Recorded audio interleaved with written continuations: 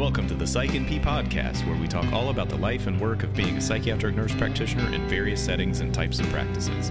I'm your host, Matt Schroer, rhymes with flamethrower. On today's episode, we learn all about the PMHNP Fellowship with Annie. Today's episode is in no way brought to you by Rainbow Kitten Surprise, but is brought to you by an amazing grandmother. Annie, welcome. So good to see you. Good to see you too. The last time that we saw each other was, I believe, sushi. Yes. That was when we had dinner a few weeks ago, or a month ago, or whenever that was. It was cold. It was cold, but it was amazing because we had sushi. Yeah. I think there might have been some sake. That was possibly there as well. Yes. Thank you so much for coming today. You are a first for us because you're two things. One is that you are a fellow in a PMHNP Fellowship, but you are also the newest grad that we've had on this podcast. And Yes. so I'm so excited to hear your perspective because I think a lot of people are listening to this thinking about how's it going to feel right after I'm done, and hear from people like me and other people who have been doing this a while, but hearing from somebody who has really just started as of January, how that kind of feels. First off, just a little bit of background. How did you come into nursing and how did you come into working as a psych NP?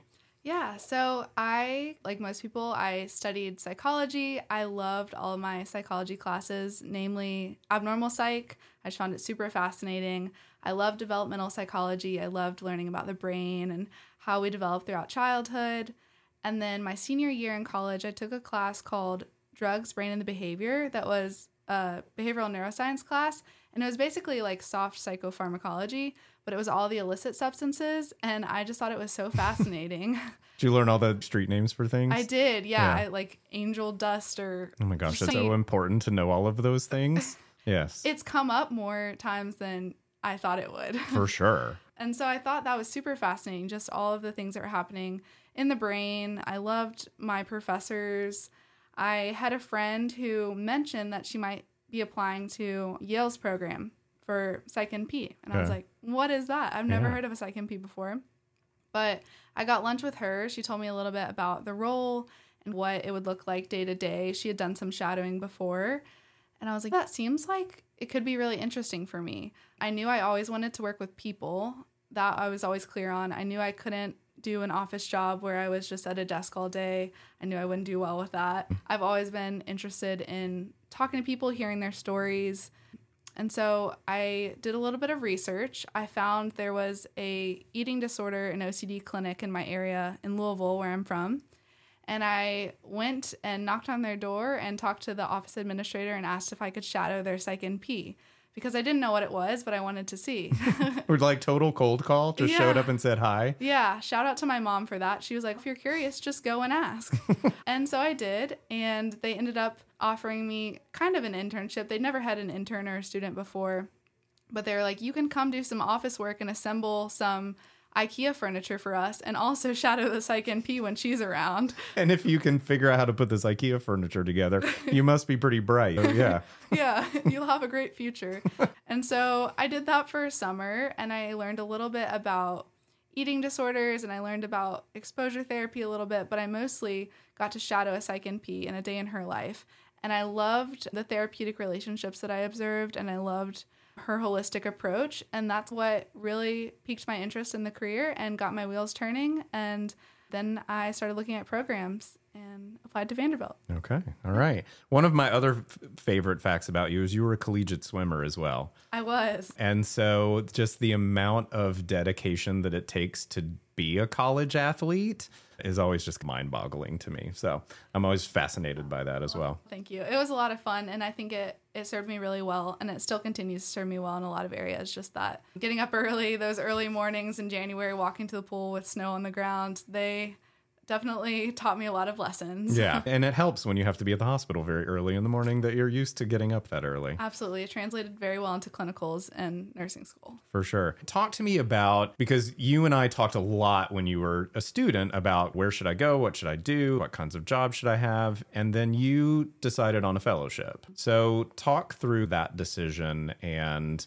what a fellowship meant for you and why that versus a clinic position or something like that. Sure. I think when I was thinking about a setting that I wanted to practice in as a new grad, the most important thing on my list was feeling supported and feeling like I had a lot of people I could go to when I inevitably was lost and didn't know what to do. Sure. Or I just had a case that I wanted to bounce ideas off of someone else who had more experience.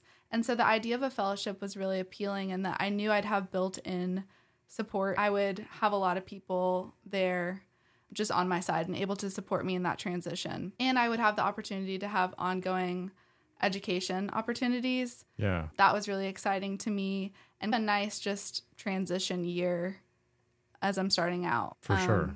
Yeah. It's great to be able to have that built-in guidance and know that I'm not going to be thrown out into the clinic and then all of a sudden turn around and nobody's here on a Friday afternoon or something like that. Or sometimes places will say, oh, absolutely, this other person will be here for you to collaborate with and talk with. But then it turns out that they're really at a different clinic 100 miles away down the state. And like you could maybe chat with them on like on Google Chat or something like that, or call them, but sometimes they don't answer. So it probably is really nice knowing that there is built-in time for collaboration and discussion, case discussion, but also those kinds of continuing ed things. So doing grand rounds and presentations and all that sort of stuff has to be really nice to be able to just continue to feed your brain with stuff. Absolutely. And I think there's so much value in presenting a case to other nurse practitioners or MDs that I work with and saying, okay, here's what I'm thinking. How does that sound to you? What have you seen be helpful in patients you've had in the past? Because right now, I'm still at the point where every patient I see, it's like the first time I'm seeing some things. Yeah. And I'm like, I haven't had someone complain of tics on Prozac yet. What have you asked in the past? What should I be ruling out? What should I be thinking about? And when it is right in front of you, sometimes those things that we learn about tidbits in nursing school, they don't always come back to you. So just having people there who have that built-in experience that they can pull from of what they've asked for, or what they've used in the past can be really helpful as you're still building your own foundation. Yeah. And it's impossible to learn every single possible thing that you need to know in school because you're not going to be exposed to every different kind of thing. You're not going to be all these weird kind of one-off cases that like happen every once in a while, but don't happen very commonly. And be like, oh yeah, okay. So let's talk through this. Right.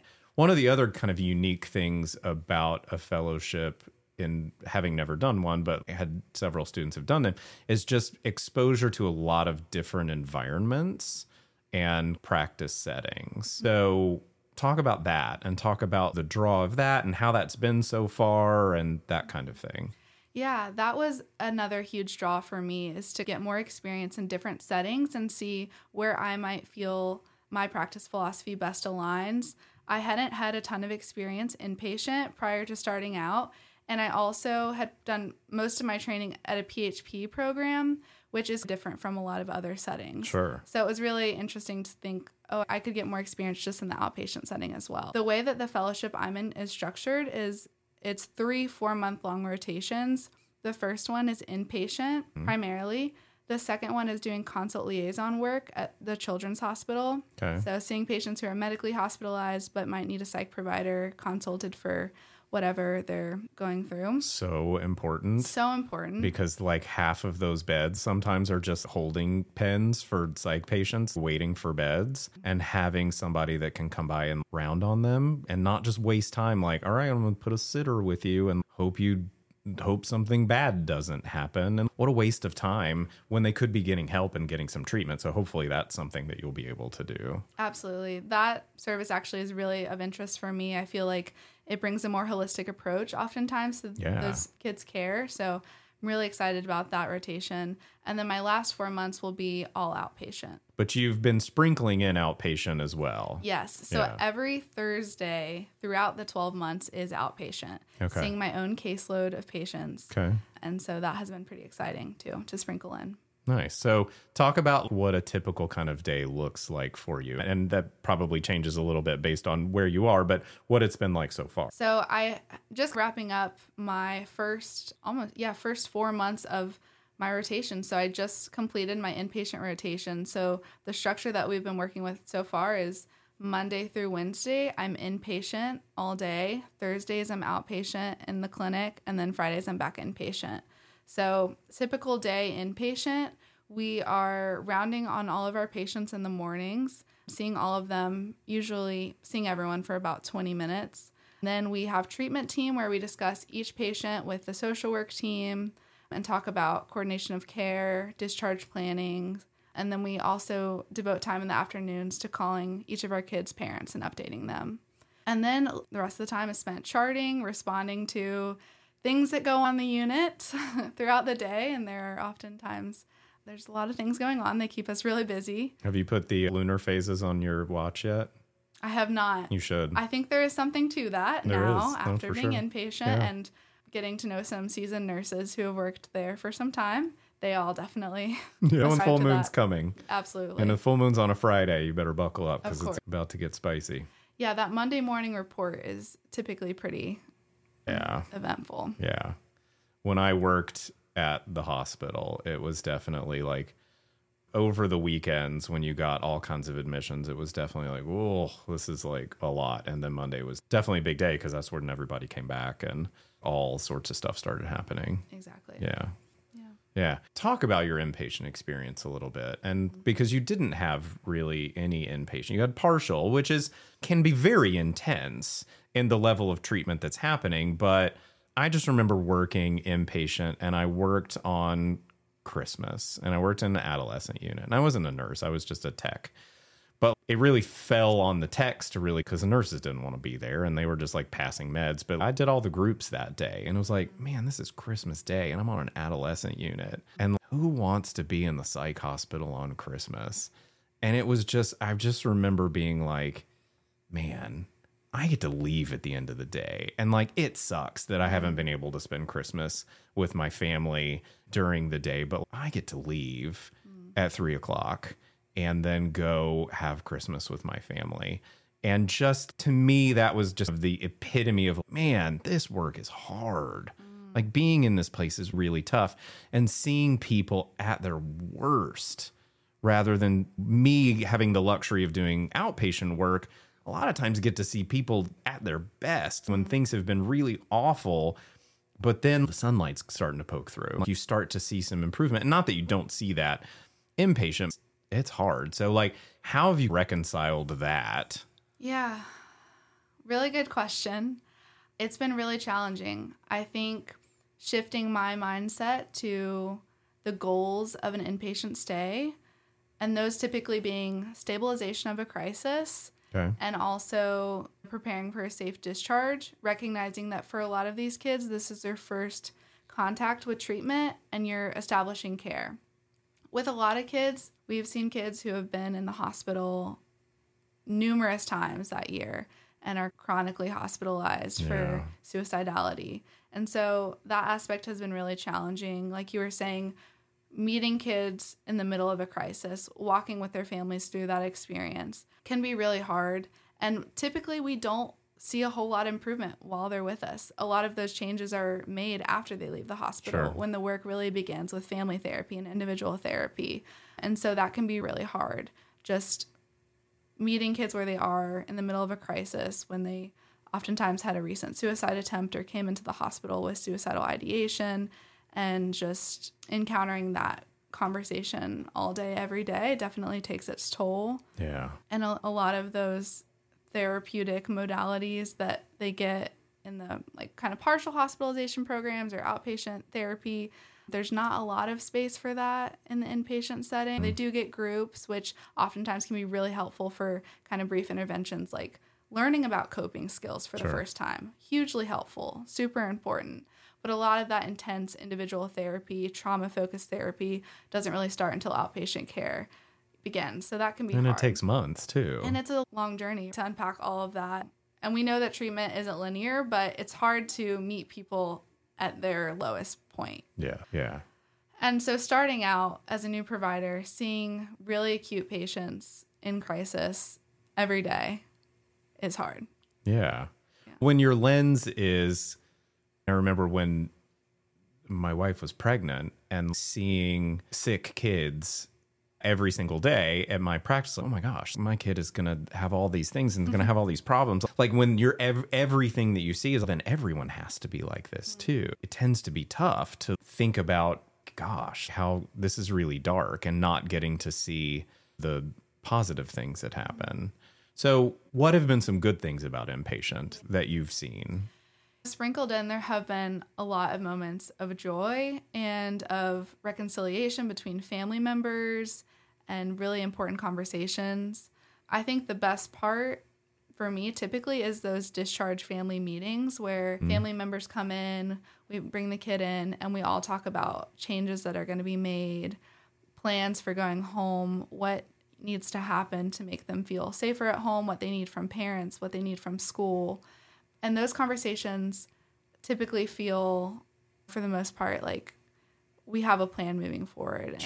And kids are typically really excited to go home. Yeah. The hard days on the other end of that are when it doesn't feel so great sending a kid home, and when families don't seem super bought in to following through with the plans. Yeah. But I think some of my favorite memories have been those really beautiful moments where families embrace their kids after a week or two of being apart, even if they're visiting every day. Now knowing that, okay, you're coming home and we're going to keep you safe, and here's how we're going to do that, and we're going to be checking in on you more, and we want to get you involved in XYZ, and we're working through our stuff, and we're going to be in therapy as well. Yeah. Those are the changes that feel really hopeful, and that it feels really good to see changes being made. Yeah. And families that are really on board with those. I think that's one of the really unique things about child and adolescent work too, is this focus on family, because kids are, and everyone's heard me say this a million times, but kids are identified patients of very sick family systems a lot of times. And so to see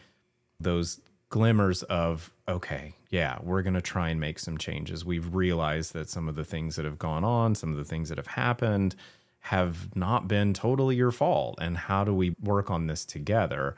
Whereas in an adult setting, it's good luck. I hope you follow through. Yeah. And I hope that the people around you, you can explain those things to them that I feel like you don't necessarily get as much of when you're working with adults versus working with kids. And it makes it more complicated too, because then you have to you got to juggle a lot of personalities and then juggle a lot of feelings and emotions and desires and frustration, like all those kinds of things, working on that stuff together. And I would imagine that in an inpatient setting, those things are cranked up to 10. Absolutely. The family is in crisis. Something that I have found rewarding is serving as that mediator and kind of the translator for the kids to relay those changes that they've expressed they feel they would be helpful at home, and being able to relay those to the parents in a way that they are going to receive it. For sure. And what a beautiful moment to be able to be that person for somebody and helping them find their voice when maybe they felt like they couldn't speak up before. And sometimes really great things happen from really bad situations. Absolutely. And hopefully that is, for some of those families, a little bit of a wake-up call to, whoa, okay, like we got to really work on this stuff because that was scary, what happened. Absolutely. Sadly, that's a very common conversation of, we had no idea he was struggling for so long. Like, he compensated so well. He's an A student. He's involved in all these things. Like, how did we miss this? That's a really common conversation. And it's a lot of like psychoeducation, and just, unfortunately, it does open the floodgates until he has been compensating well. And also, now, how are we going to support him and check in on him more and make sure that he feels safe to share when he is? And how can he ask for help? And how can we make that easier for him? But yeah, those are some good moments. Yeah.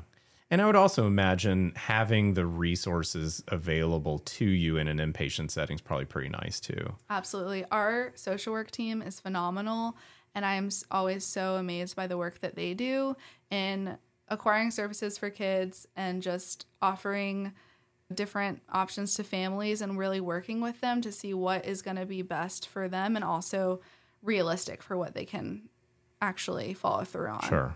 Because sometimes the therapy burden in a single household can be large, and making sure that the plans are realistic and also what's best for the kid and for the family. So compare and contrast that with your outpatient day. Outpatient day, it's structured very differently. In a clinic setting. We have a wonderful nursing staff who is just super helpful in coordinating things that I might not have time to get to, like school notes and things like that. But I am seeing patients A lot of them are new patients since I'm still building my caseload. So doing lots of intakes, Yeah.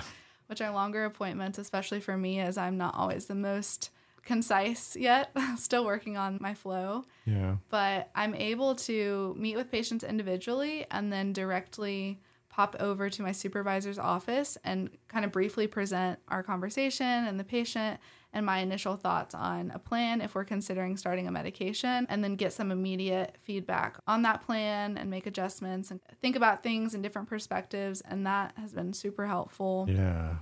And really was the main pull of doing the fellowship to begin with. So it's really great that I've been able to receive feedback on those days and Instantaneously, it sounds like. Yeah. feeling really supported, feeling safe about the decisions that I'm making.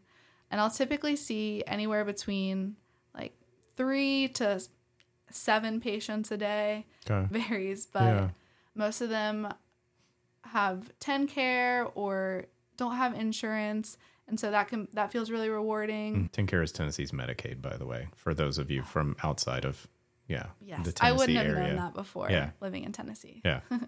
But those days are good. They do feel a little bit more overwhelming to me at times just because I'm like, oh my goodness, these are my patients. And I'm leading the interview by myself. There's no one here looking over my shoulder the way that it feels when you're doing your NP year in school. But those days can feel really good too. And just I'm starting to see patients again for a second and third time. And so I'm starting to build those relationships, which is something that initially excited me most about this role. Yeah. So I feel like I'm just now starting to get to that place where I can, hey, I remember we talked about that band recital you had coming up. How'd that go? That's the aspect that is starting to become really enjoyable for me. But those days can feel overwhelming just because it feels more independent. Sure. But I still do have a supervisor right there if I am struggling or completely lost. Yeah, and I think that I'm really glad that you're saying that, because it sometimes when you're done and I've passed this really hard exam and I've done all these hours and I've done this stuff and like now it's me making these decisions and you're like, oh my gosh, I feel like I should know all this stuff and I feel like I should be able to 100% of the time hit a home run every single time I get to bat. And that's not the case. And so I appreciate you saying that it is a learning process. Yeah. And even though I'm new, a lot of the patients that I'm seeing are still pretty sick kids. Yeah. And a lot of them have tried a lot of medications and some of them have been hospitalized multiple times. And so it's still, I'm new, but I'm also seeing really sick kids. And so that makes it really overwhelming too. And makes it more complicated. You and I were talking before we started recording about just the acuity of patients now. And it's definitely increased since I started back in 2008. They're definitely sicker. And I think we could attribute that to all kinds of things. I think coming out of the pandemic and everybody was like, what in absolute blazes just happened? And everything that went haywire as a result.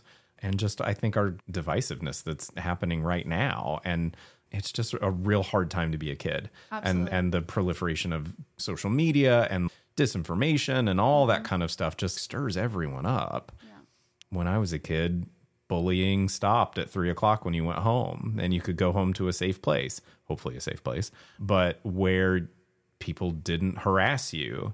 But now it's 24/7. And so it just makes it so much more complicated to be a kid. And the anonymity of being able to bully someone digitally makes it so that you're probably a little bit more savage than you would be if you were staring someone directly in the eye saying those things. The psychology and probably more sociology research that's going to happen in 100 years about our time, I think, is going to be pretty fascinating, just given how complex everything has been. Absolutely. Tell me a little bit about one of the unique things about a fellowship is this kind of teaching component. So talk through that a little bit and how that's been good and how you feel like that's been beneficial and maybe how that's more unique to you than somebody who took a clinic position in a community mental health center, for instance. I think for me, it's been really beneficial to have cases that I can present to multiple people and get lots of different perspectives on next steps and what they would be thinking about and follow-up questions they would ask. I think having that built in has been really nice. I also have had the opportunity to attend psychiatry grand rounds and getting ongoing education with all sorts of different fascinating topics. Like we had one last week on delirium, which isn't something I'm seeing a whole lot of, but as I move to consults might become a lot more relevant. Yeah, right? yeah. And so that's been really fascinating, having kind of that continued education element built in as well. And additionally, every week I have a set apart time to talk about difficult cases that are coming up.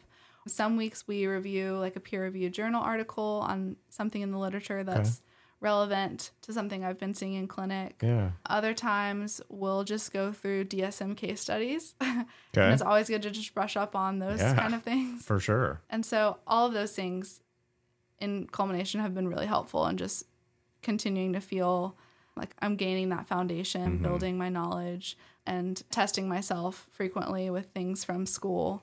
I'm trying to stay fresh on things that I'm not seeing every day. And it's probably nice to learn things without having to take an exam later on. Oh, that's the best part. You can just learn because you want to learn rather than because I have to. Absolutely. Yeah. Being a fellow, how do you feel like the other members of the team view you or treat you or that sort of thing? How do you feel about that? I think it's different inpatient versus outpatient, I'll say. Okay. I think on one hand, I'm the first Psych NP fellow that they've had. So I think most people are, wait, what are you doing again? Who are you? Are you a nurse? Are you an NP? And I'm like, I am an NP, but I'm an NP fellow. Yeah. So I'm fully licensed and accredited, but I do have all these other people that are helping me out. Sure. And so I think inpatient, there's been some confusion about my role and just where I fall on the team. But I will say, I don't feel like anyone has treated me less than or different. More so just, wait, what are you doing again? Yeah. Are you staying? Are you rotating? Are you like a resident in that way? A lot of those questions. But everyone has been very welcoming. And then outpatient, I feel like the clinic I'm in is very NP led, and I very much have felt like an independent provider. I felt very supported by the nursing staff there. The administrative staff has been wonderful. And then even though I do have this supervisor just an office away from me, she's really empowered me to feel confident in my decisions and also just my day-to-day while I'm in the clinic. Good.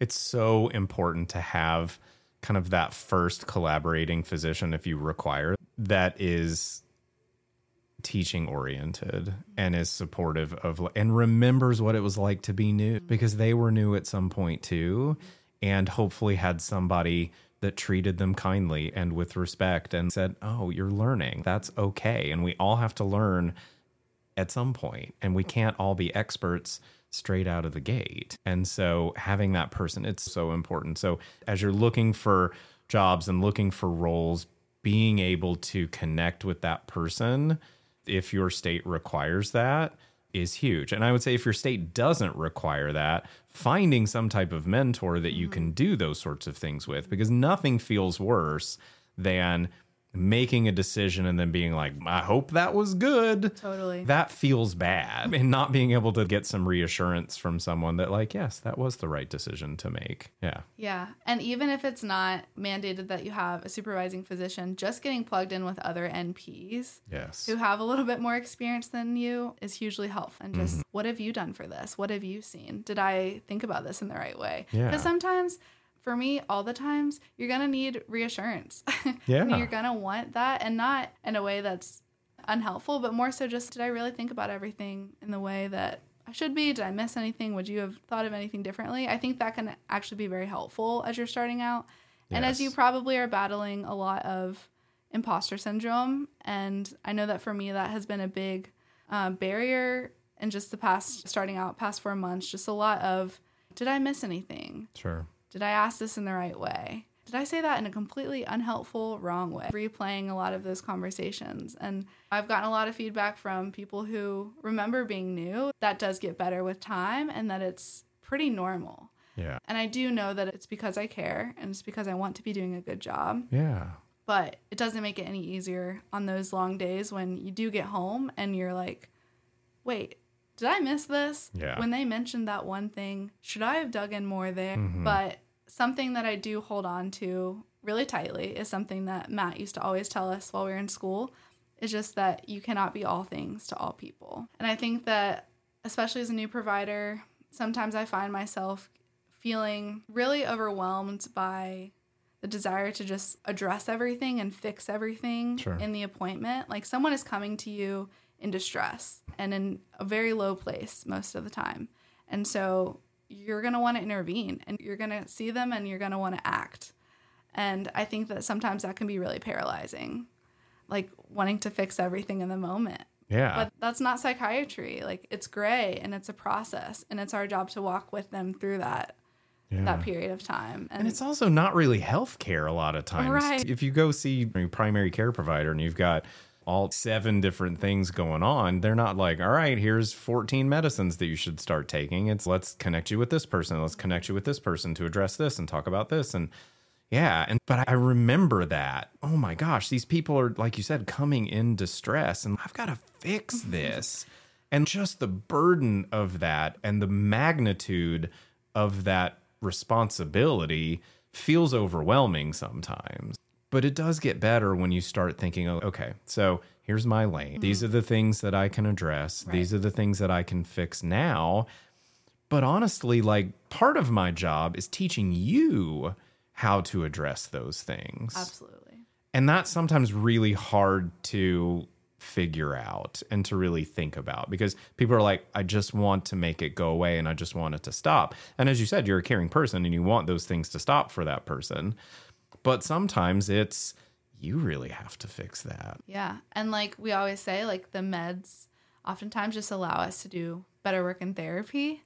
And so I'm always advocating for them to continue therapy, to start therapy and planting those seeds because I know that's going to offer the best response with the medications. But those times can be hard just in that feeling overwhelmed and wanting to intervene in the moment, but also, trying to equip them with the skills to help themselves. And especially with my adolescent patients, I feel like I'll push back a little bit more about what really do you want to address? Yeah. And what are your specific goals? Yeah. It's harder with the younger kids where you're mostly talking through the parents and they're like, fix them. Yeah. Like, make them not such a pain to me anymore. It's like, they're not a pain to you. They're developmentally appropriate and doing all the things they're supposed to do. They're just responding to chaos and trauma and all those sorts of things. And it made me think of a phrase I use a lot when somebody's coming to you and there's this thing wrong with them and you're like, I have a medicine that could address that. But sometimes it's like, just because you can doesn't always mean that you should. Right. And sometimes you're creating more of a problem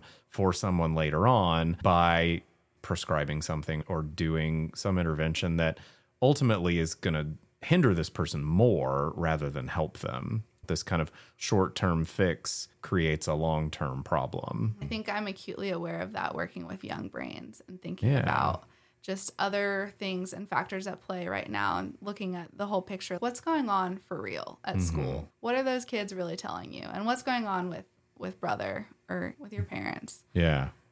So you had a mental picture of this whole thing before you started. What has surprised you about this whole process so far? That's a really good question. I think I've been surprised I maybe went into it thinking, okay, I'm going to get a lot more comfortable with the medications. I'm going to learn more about titrating and cross tapering and specific uses for all these medications. I really feel like the bulk of my education so far has been in other things like navigating difficult conversations with parents and family members, almost more with like coordination of care and talking with those social workers and the things that they have to think through and the issues that they resolve. Thinking about how I can facilitate my kids getting more services at school. Those kind of things I feel like I've learned a lot more about than specific medication things. Yeah. Which I'm really grateful for and has been a pleasant surprise because all of these things are super important in being a holistic provider. And I do think it's important to know our scope and our role, but I also have really enjoyed thinking about collaborating with other people on their care team. And that has been maybe something that I wasn't fully expecting going into it. Yeah. Thinking about that makes me think that really the hard parts of this job aren't the really technical parts of it.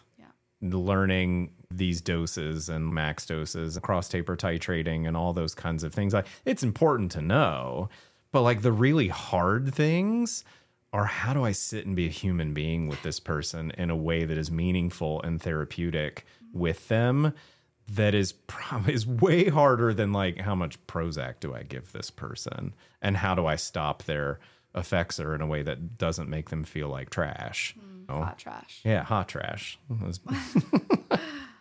But I'm glad you said that. And I think that's something that we lose sight of sometimes, is we think the really important things are the really technical aspects of this job, but that just comes with time. At some point you won't have to look up those things anymore, but you'll still struggle sometimes with saying the right thing at the right time and questioning yourself. Did I say the right thing at the right? I mean, all the time I'm like, I probably shouldn't have said it like that. I probably should have addressed something in this way. I missed that. Doing those types of things where, I feel pretty good about prescribing now. I don't feel like I am going to miss something prescribing at this point. But like, those are the things that are still, honestly, I think more helpful in the long run. Medicine's great, medicine's fine, whatever. It does decent things. But I think the true gift of this job is being present for people and being there for someone who may not have anyone there for them in a meaningful way otherwise. And not to put more responsibility on you, but it is part of the real gift of this job and what we really give to people. Yeah. We are given such a amazing opportunity to meet people in the lowest places of their life and provide support. And I do, even if I don't feel confident about my interview or if I ask this in the right way, I do try to just be present and just listen and just provide a space for people. And at the end of the day, I try to remind myself that in and of itself has value. And a lot of times is enough. You listened to me. You heard me. And like I said earlier, you helped me find my voice when I didn't feel like I had one before. And that's great. And that's so important and so huge in so many ways for people who just feel like everything is against them and everything is mounting on top of them and that their problems are impossible. And having someone say, I got you and I'm going to hear you. Yeah. You're not in this alone anymore. Yeah. Yeah. Which is so powerful and so great. I know you've just started again, and I'm throwing all these I know you've just started questions at you, but has there been anything that you've said, I wish that I knew that when I first began this whole process, and I wish that Matt would have taught me this in school instead of wasting my time with lots of other things? I feel like the first thing that comes to mind isn't super technical about our role. It's more so, I think, applicable to anyone starting out in a new role that seems really overwhelming, is that I wish I would have allowed myself to ask for help earlier. Okay. Whether that be due to just my own imposter syndrome or feeling the need to really prove myself with my first job. I think that it took me a while to feel comfortable advocating for myself, even with all these built-in supports and people I knew I could go to. Sure. Not wanting to ask for more and not wanting to seek too much reassurance. I think that I almost got in my own way a little bit in that way. So I think that I wish I would have just told myself when I was starting out, ask for help. If things aren't working, make adjustments. Yeah. Because it is really overwhelming starting out. Yeah. And you're going to be put in situations that feel really scary. But you're never alone in those, and you always have people that you can reach out to. And I think that it maybe took me a little bit longer than it needed to realize that fully. But it did get to a point where I was really overwhelmed, and it was a couple weeks of back-to-back just high levels of anxiety. And I was like, something needs to change. I'm not sure what it is. Yeah. And so I had a meeting with my supervisor, and I was like, look, for whatever reason, I'm not coping well with being inpatient all day, every day, and only having one day outpatient. Like, it doesn't feel like I'm getting my footing outpatient because I have a week in between practicing this set of skills, and it feels a little disjointed. Like, the setting is so different. Yeah. And she was like, absolutely, that makes a whole lot of sense. And then we modified my schedule to add another afternoon outpatient to facilitate me just feeling like I'm actually progressing on those outpatient days. For sure. And I was like, oh my goodness, I could have asked for this earlier. Yeah. And I just was maybe prideful or just wanted to.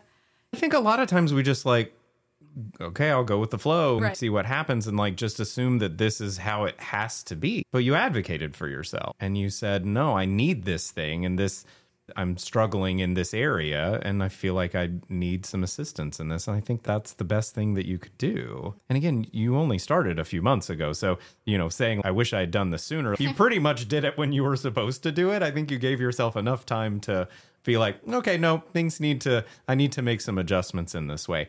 And being able to have people around you who support you in that decision making is huge. And so surrounding yourself with people who can help you in making modifications to things if you need to, because this job doesn't have to feel awful. And it doesn't.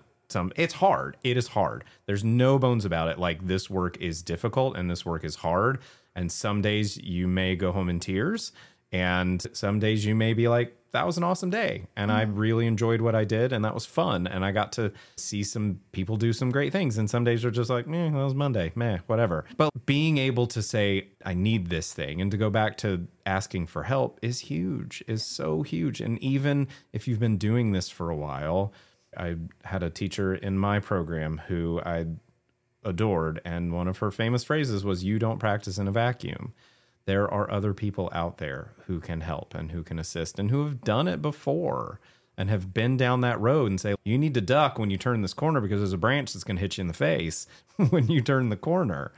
And so knowing that those people exist and they're out there is just huge. And I'm glad that you've been advocating for yourself. It's not always easy when you're starting out something new, but I realized early on that ultimately I'm not going to be the provider I want to be if I'm not taking care of myself. Yeah.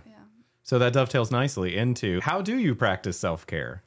Yes. So as a new grad, so important to do, because I don't know if the post-school anxiety has worn off yet. Do you still wake up in the middle of the night feeling like you have to write a paper, or is that faded at this point? That's faded. Now the anxiety just wears a different hat. Yes. Yeah. But yeah, self-care is so important. I got into some pretty good routines while I was in nursing school, and I've made some modifications, but it's always been getting outside for me. In the winter months in Tennessee, when the sun sets at 4 p.m., that's always really hard for me. We made it through winter. It's now spring. The sun is out. It's 80 degrees today. So we're doing well. But I got to get outside. I got to touch grass and look at a tree and listen to a bird sing and go on a ridiculous amount of walks. I'm not really a morning person, even though I did used to swim at 5 a.m. I'm not innately a morning person, but what I've been doing since I've started this role is I'm getting up earlier than I need to give myself a morning before my day starts. Nice. So that I just have some time to make breakfast, look outside, drink my coffee, be a human, and then start my day feeling balanced. Because once the day starts, who knows what's going to happen. It can oftentimes feel chaotic and busy, and I don't sit down for a couple hours. So giving myself some time devoted to just taking care of myself, loving on myself in the morning has been really helpful. And yeah, getting outside, exercising, hanging out with friends, hanging out with some of my friends that don't work at all in healthcare. Yes, that's very nice. And don't really know what I do, and I don't really tell them what I do. Yeah, because at some point it's like, I just need to shut this off. And when you get together with other MPs or other healthcare people like you, inevitably the conversation goes there. And sometimes like, I can't talk shop anymore right now. Yeah. Watching trashy reality TV shows, turning off my brain, probably rotting my brain. No, it's just the counterbalance of the incredibly stimulating stuff you're doing all day long. Equilibrium. Yes. That's me in YouTube videos about guitars and cameras. Ugh, all the cameras. Tell me about how your family has responded to you being in this role and your job and all that kind of stuff. My family's been amazing. They are very supportive. I don't know if they fully understand what I'm doing, which is fine. I've explained it. I think they do finally understand what a Psych NP is. Good. Which is awesome. Yes. We'll take it. A fellowship inside of that is a lot for anyone outside of healthcare. And we just got these words down. You're throwing extra ones at us now. Totally. Yeah. Everyone's, wait, so what are you doing again? They're super supportive. I keep it vague with them. Hey, I had a hard day today. Yeah.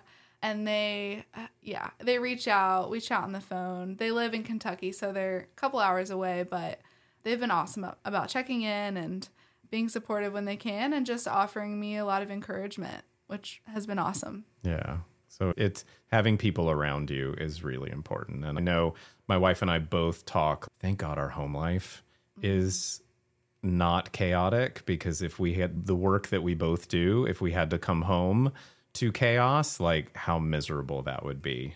Oh, that's so important. Like your life outside of work, having people that feel safe and that you can just relax and be yourself with is so important with the work that we do. And all day we pour our emotions into other people. And so having people that just fill your cup back up. Yes. And I've been really lucky to have a community here in Nashville that I built through nursing school and just through meeting people in the community just out and about. I feel like I found that here and is ultimately what led to my decision to even stay in Nashville after graduating from Vanderbilt's program. I was like, I can't leave these people. Yeah. Because you were thinking Hawaii at some point. Yeah, I was like, I've got to get out of here. And I was secretly like, please go to Hawaii so I have an excuse to go to Hawaii. Never say never. Yeah. It still might happen one day.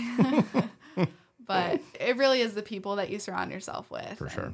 And I've been really lucky to find some awesome people that have been able to help me implement that self-care and just get out of my own head and be a person. Yeah, it's so important to have a community, because this work will, like you said, takes a lot out of you. And so having people who fill you up at the same time. Yes. How's Yaya doing? Fabulous. My Yaya is just amazing. Yes. She's out in Albuquerque, thriving. She's a wonderful person. Yes. All right. So I know you're a music lover like I am. So I am. Tell me about the songs that you chose. Yeah. So the prompt that you gave me for this podcast was songs that make you think about like our role and also mental health and also like self-care. Yes. And so I love moody, indie, alternative music. Always have since middle school. In 5th grade, my favorite band was Green Day, and I was just always loving my dad's music. But this playlist is a mix. I have some Phoebe Bridgers on there, who is just known for some really awesome emotional music, fabulous lyrics. Yep. One of my favorite songs I have on here is by Yeba. I think she is one of the best voices of our generation. She's incredibly talented. She wrote this song called October Sky, which is about her mother who struggled with depression. Okay. And I think ultimately passed away from suicide. Okay. And so it's a beautiful song about growing up in that household and her relationship with her mom and the grief around that. Yeah. And we got some Rainbow Kitten Surprise. I'm always going to be a fan of them. I love the name. Yeah. That's a Have you not fabulous heard of band. them? No, I've not. It's a wonderful band name. Awesome band. They have a song called Painkillers about just coping with being human. Okay. Yeah. All right. We Found Each Other in the Dark by City and Color. It's a song about finding hope in dark times and like human connection and friendship that comes out of struggling. So, yeah. Some good tunes on there. Love it. You mentioned Angel Dust earlier, and that made me think of my favorite, Faith No More, who has an album called Angel Dust that has its, gosh, when is that? Did it come out 30 years ago? I think it's 30 years or something, or 25 years. I don't know. When did that come out? Anyway, it was a long time ago. I was older than you. Yes. But that made me think of the mighty Faith No More, and the album Angel Dust was just fantastic. So maybe I'll plug in a few Angel Dust favorites on that playlist as well. Love it. Yes. But I love the way that art and music in particular can just capture emotion in ways that I think other art forms really lack sometimes. And not to say that movies and photography and visual art and those types of things can't do that, but you really can hear someone's soul in music a lot of times. Yeah. And it's amazing how one story portrayed through lyrics can touch so many people and can normalize so many experiences that feel in the moment so unique to us, but are sometimes universal. Yeah. Of feeling lonely or feeling helpless at certain points. Being able to do something that you would think is joyful, like singing about it, I think has a way of, I don't know, giving it hope and giving it life. And just how cathartic it can be for the artist as well to put all of these complex emotions into something that feels tangible and rather than ethereal and difficult to nail down. But I can get it out through lyrics and music and those kinds of things. Yeah. A way of externalizing what you're going through. Yeah. Love it. It's great. Love it. Yes. Annie, thank you so much for doing this. This has been a real pleasure. Thank you so much for having me. And I'm me. so proud of all of the things that you're doing. I know that sometimes you may feel like, oh my gosh, this work is so hard, but I know you're doing such a phenomenal job. And these kids and these people are so lucky to have you. And just thank you for doing what you do, because you're doing amazing. That means so much coming from you. I really appreciate it. Thank you for having me. Yes.